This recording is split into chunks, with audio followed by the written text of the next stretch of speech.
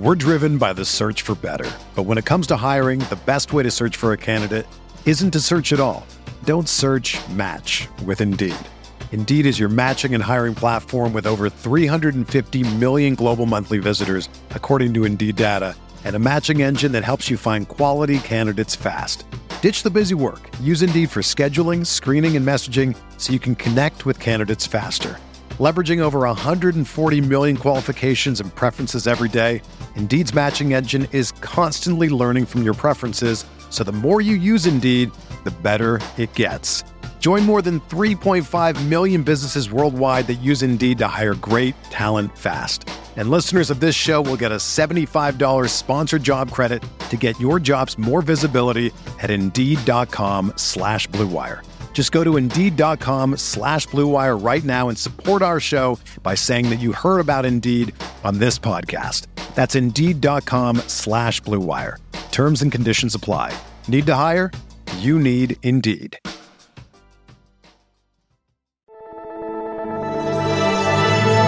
Blue Wire.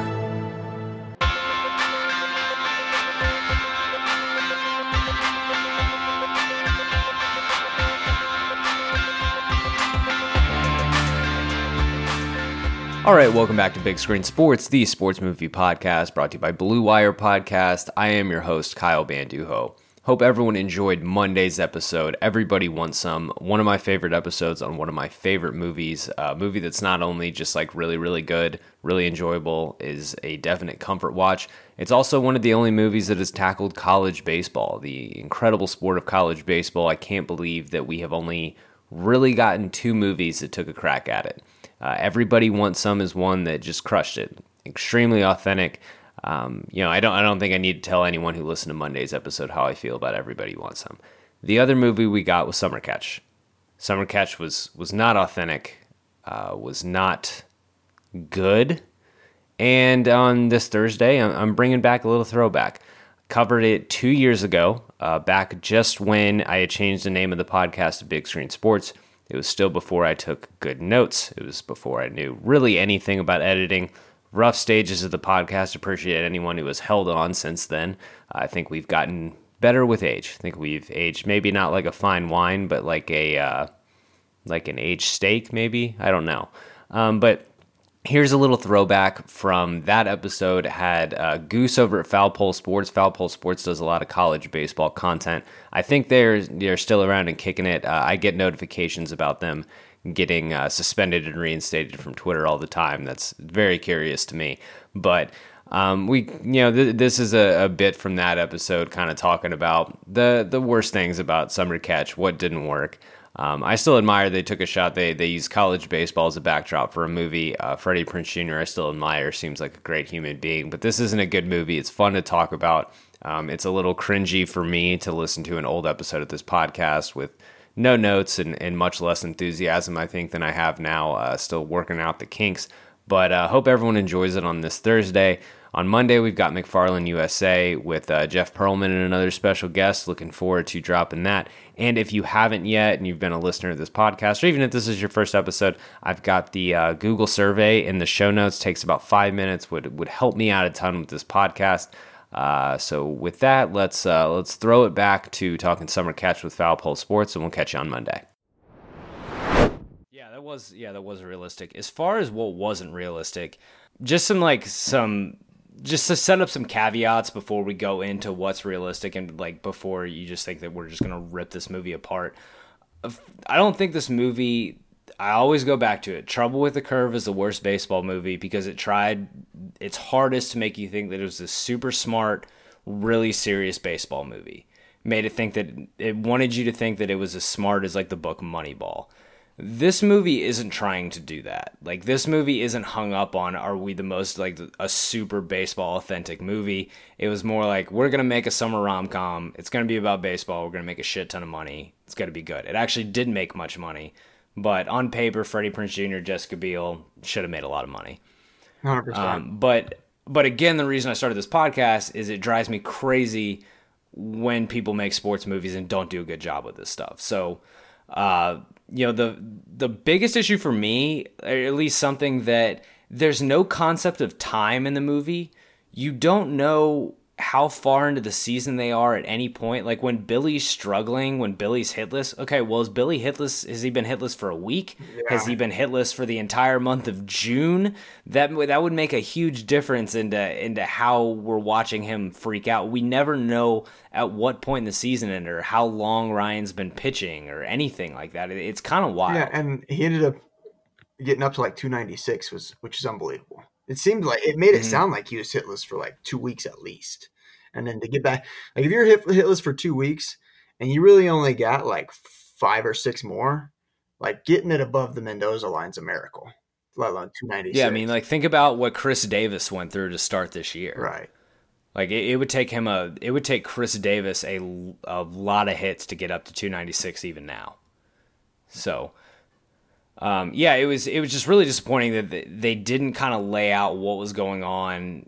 They didn't even, give you a feel of what time it was in the season, which I think could have made the movie better. I'm also confused about Ryan's eligibility. They say he got kicked out of Boston College and kicked out of like that Framingham State. Right. Or whatever. Like, did he use all 4 years? It sounds like he was, just kicked out of 2 schools pretty quickly. Yeah, that kind of is a plot hole because it's the Cape, if that makes sense. If it's just a random summer ball league, that doesn't really matter because like I played on teams where like the guys graduated and so he had no more eligibility left to play college baseball, but he still wanted to play baseball, still wanted to try and make indie ball. So he's playing college summer ball because there's really no rules. Now, the Cape's a whole different. If you don't have any eligibility left, you're probably not going to be able to get into the Cape. It's a whole different ballgame, right?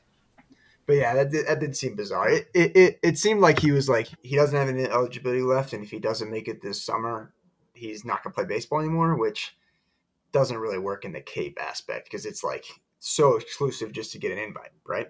Mm-hmm. Yeah, I mean, they're not really giving invites to guys who got kicked out of Framingham State or whatever it was. He would have had to have gone to one of those lesser summer ball leagues and just try to light up a radar gun and get someone to sign him. Exactly.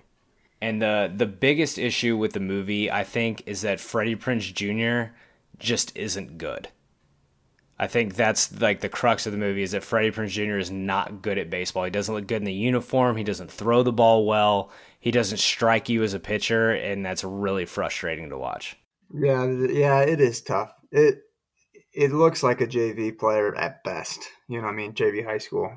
Doesn't fill out the uni. Doesn't look like he ever really played, which is unfortunate because I do like him as an actor. Yeah, I mean, I really like Freddie Prinze Jr. Like, loved him in Scooby-Doo. But, I mean, he was he wasn't cast because, again, this is like a teenage rom-com kind of movie. The casting in 2011, they weren't casting, focusing on, hey, we're going to cast a super serious baseball player. So, that is what it is, but it is kind of what you come back to is that Freddie Prinze Jr. can't really throw the ball and his delivery looks stiff. What else didn't work for you? What wasn't realistic? Little things that bothered me when I was looking at it a critical eye. That first practice, they were like throwing bullpens, and it seemed like they threw like 4 pitches and then just like tossed to the next guy. And it was like, "You're up, bud." That type of deal, which like doesn't. I mean, you're gonna throw a full 20-pitch bullpen probably, at least, and when you're probably gonna be your catcher, and the pitching coach is all. Yeah, they definitely breeze through those pens. What did you think about him sleeping on the field? Yeah, I had that written down. That's just a psycho move. it's fucking awful. Like what? What? You can't set an alarm. Like, and then you still were late, so it didn't even work. Yeah, you got to know that it's going to be just the worst call ever. Like nothing good is going to come of that, especially when your fucking friends from high school know that you're there, and you just know that's not going to end well. Also, how do you not wake up when the sun comes up if you're sleeping outside? Oh, you're hammered drunk, I guess. But just it's so tough. Yeah, I mean, in 2001 with no cell phone alarm, and it's an 8 a.m. practice. I mean, that's suicide. I would never. I mean, you're probably gonna wake up when the sun wakes up, I guess, but like, not if you're drinking. A lot of and this started with that scene. A lot of bad like Massachusetts accents in this movie, and Freddie Prinze Jr. completely disappears towards the end of the movie. He goes from like, I'll I'm be going to honest, I try to didn't be even a notice it. Massachusetts. He was like, I'm going to try to be a Massachusetts guy, like early in the movie. By the end of it, it's done. Freddie's back to LA. Freddie was mentally back to LA before the movie wrapped. That's fine. I mean, it was so bad of accents, I didn't really notice that they were trying to do accents, I guess. Occasionally his buddies had a little stop the car in them, but that's it. Yeah, the buddies kept it up all movie. They kept the Massachusetts thing up. You mentioned this earlier about Van Leemer wouldn't even be pitching in the Cape. His first game, he throws a CG. Like his agent would have a heart attack. Right. Unless it's a 90-pitch CG, right? Like that's probably not going to happen. Yeah. You're on strict innings and pitch limits at that. Yeah, at that even point. in 2001. 100%. If you have a $2 million price tag on you, even in 2001, you're getting treated with kid gloves. Yeah, I mean those guys, the best guys, they'll finish their season in June. They'll go home for 4 or 5 days, and then they'll go to the Cape for, let's see, their coach wants 35 innings, or that might be a little low, but 40, 50 innings. Like once he hits that innings, like he's gone. Doesn't matter if they're like first in the division or whatever. Like, sorry, dude, I got no more bullets in my arm for this year, because in all reality, this doesn't really matter. Yeah, but Van Leemer's just out there throwing CGs and flipping a coin with his $2 million every time he goes out to the mound. Exactly. What else did you have written down for not so realistic? There's a lot of nitpicky stuff, like fun nitpicky stuff in this movie. Like I said, the directors, at least they felt like they knew the gist of the Cape, but they didn't. I don't know if they were ever played baseball. Like the little thing when he did I don't know what, like he shook off the catcher a bunch, and then he did like the middle finger and twirled it around, and that meant a slider. I don't know. Like he threw it down and away to a lefty. Like what? Like kind of like unwritten rule. Not that it ever really happens. I've never had it given to me, but like the middle finger is usually like throw it at the dude's back. Yeah, plunk a guy. But even then, like that's kind of like just like, hey, that's what it means. You're never gonna get it, but like that's what it means. I don't know how that suddenly means slider down and away. Mm-hmm. Yeah, you wouldn't. It would be like he'd be having to read his mind or something. Exactly. It's like, hey, we've worked on this one pitch. Like, oh, let's bring it out in the third inning. Like it's just out of nowhere. Did you notice when Ryan gives up the bomb, the announcer said something about it's a bomb, and the ball like it was a fence scraping 310-foot home run? Oh, it looked like a guy was standing in short left field and just like threw it. We're driven by the search for better, but when it comes to hiring, the best way to search for a candidate isn't to search at all. Don't search, match with Indeed. Indeed is your matching and hiring platform with over 350 million global monthly visitors, according to Indeed data, and a matching engine that helps you find quality candidates fast. Ditch the busy work. Use Indeed for scheduling, screening, and messaging so you can connect with candidates faster. Leveraging over 140 million qualifications and preferences every day, Indeed's matching engine is constantly learning from your preferences, so the more you use Indeed, the better it gets. Join more than 3.5 million businesses worldwide that use Indeed to hire great talent fast. And listeners of this show will get a $75 sponsored job credit to get your jobs more visibility at Indeed.com/Blue Wire. Just go to Indeed.com/Blue Wire right now and support our show by saying that you heard about Indeed on this podcast. That's Indeed.com/Blue Wire. Terms and conditions apply.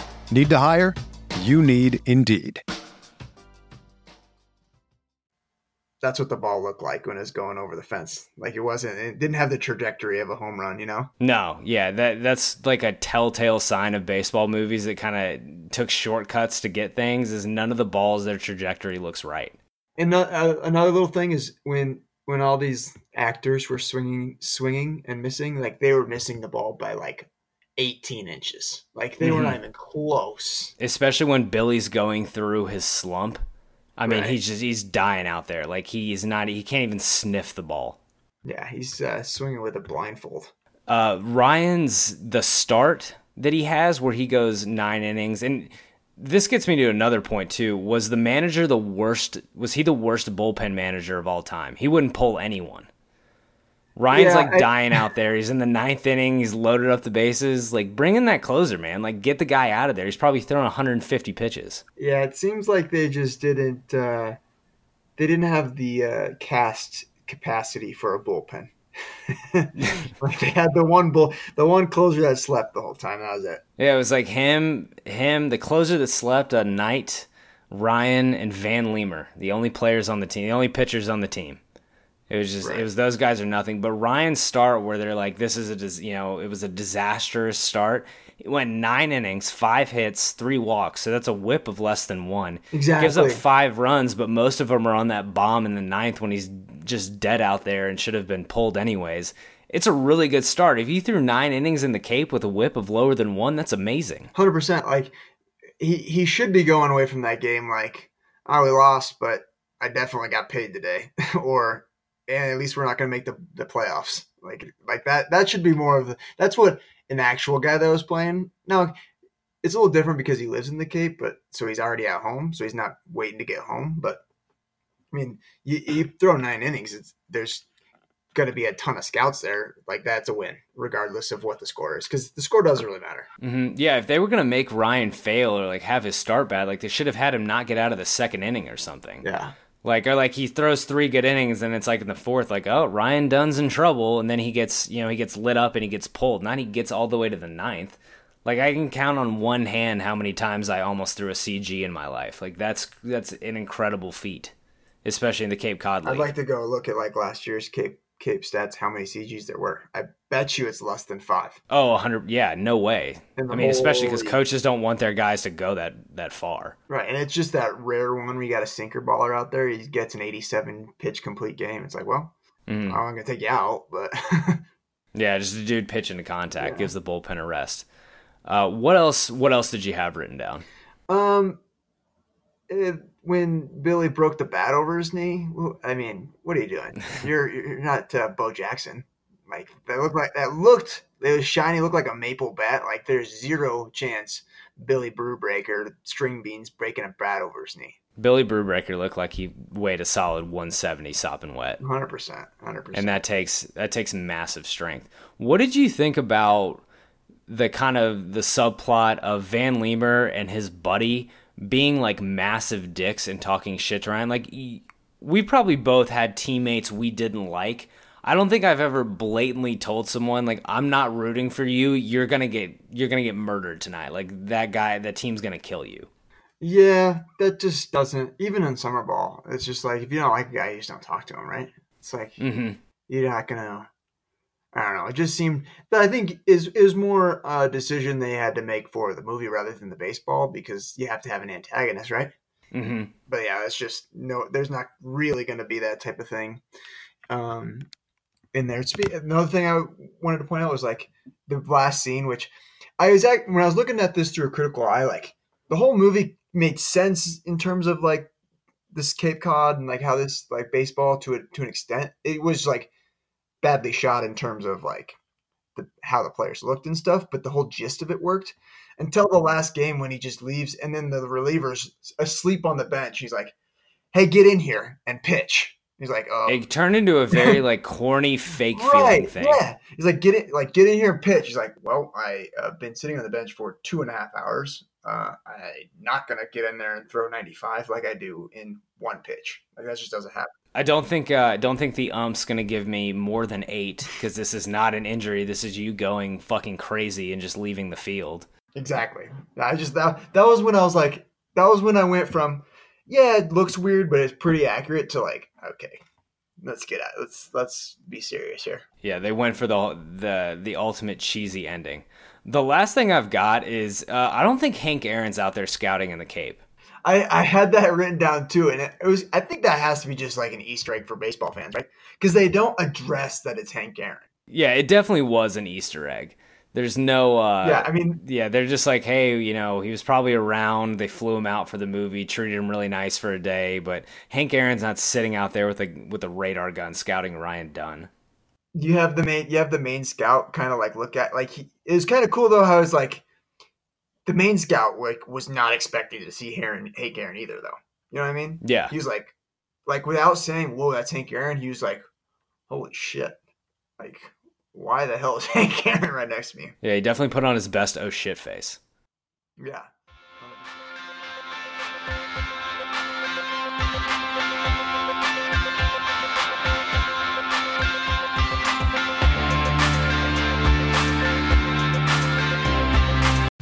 Whether you're a world-class athlete or a podcaster like me, we all understand the importance of mental and physical well-being and proper recovery for top-notch performance. That's why I'm excited that Unified Healing is sponsoring this podcast. Unified Healing is a new and super innovative global network of wellness centers powered by Energy Enhancement System, or EE System. If you haven't heard of the EE System, you'll want to listen up. This technology promotes wellness, deep relaxation, purification, and rejuvenation. In hundreds of locations across the globe, access to a center is easy and affordable. Interested in experiencing the EE System technology for yourself? Go to unifiedhealing.com/bluewire to learn more and find a center near you.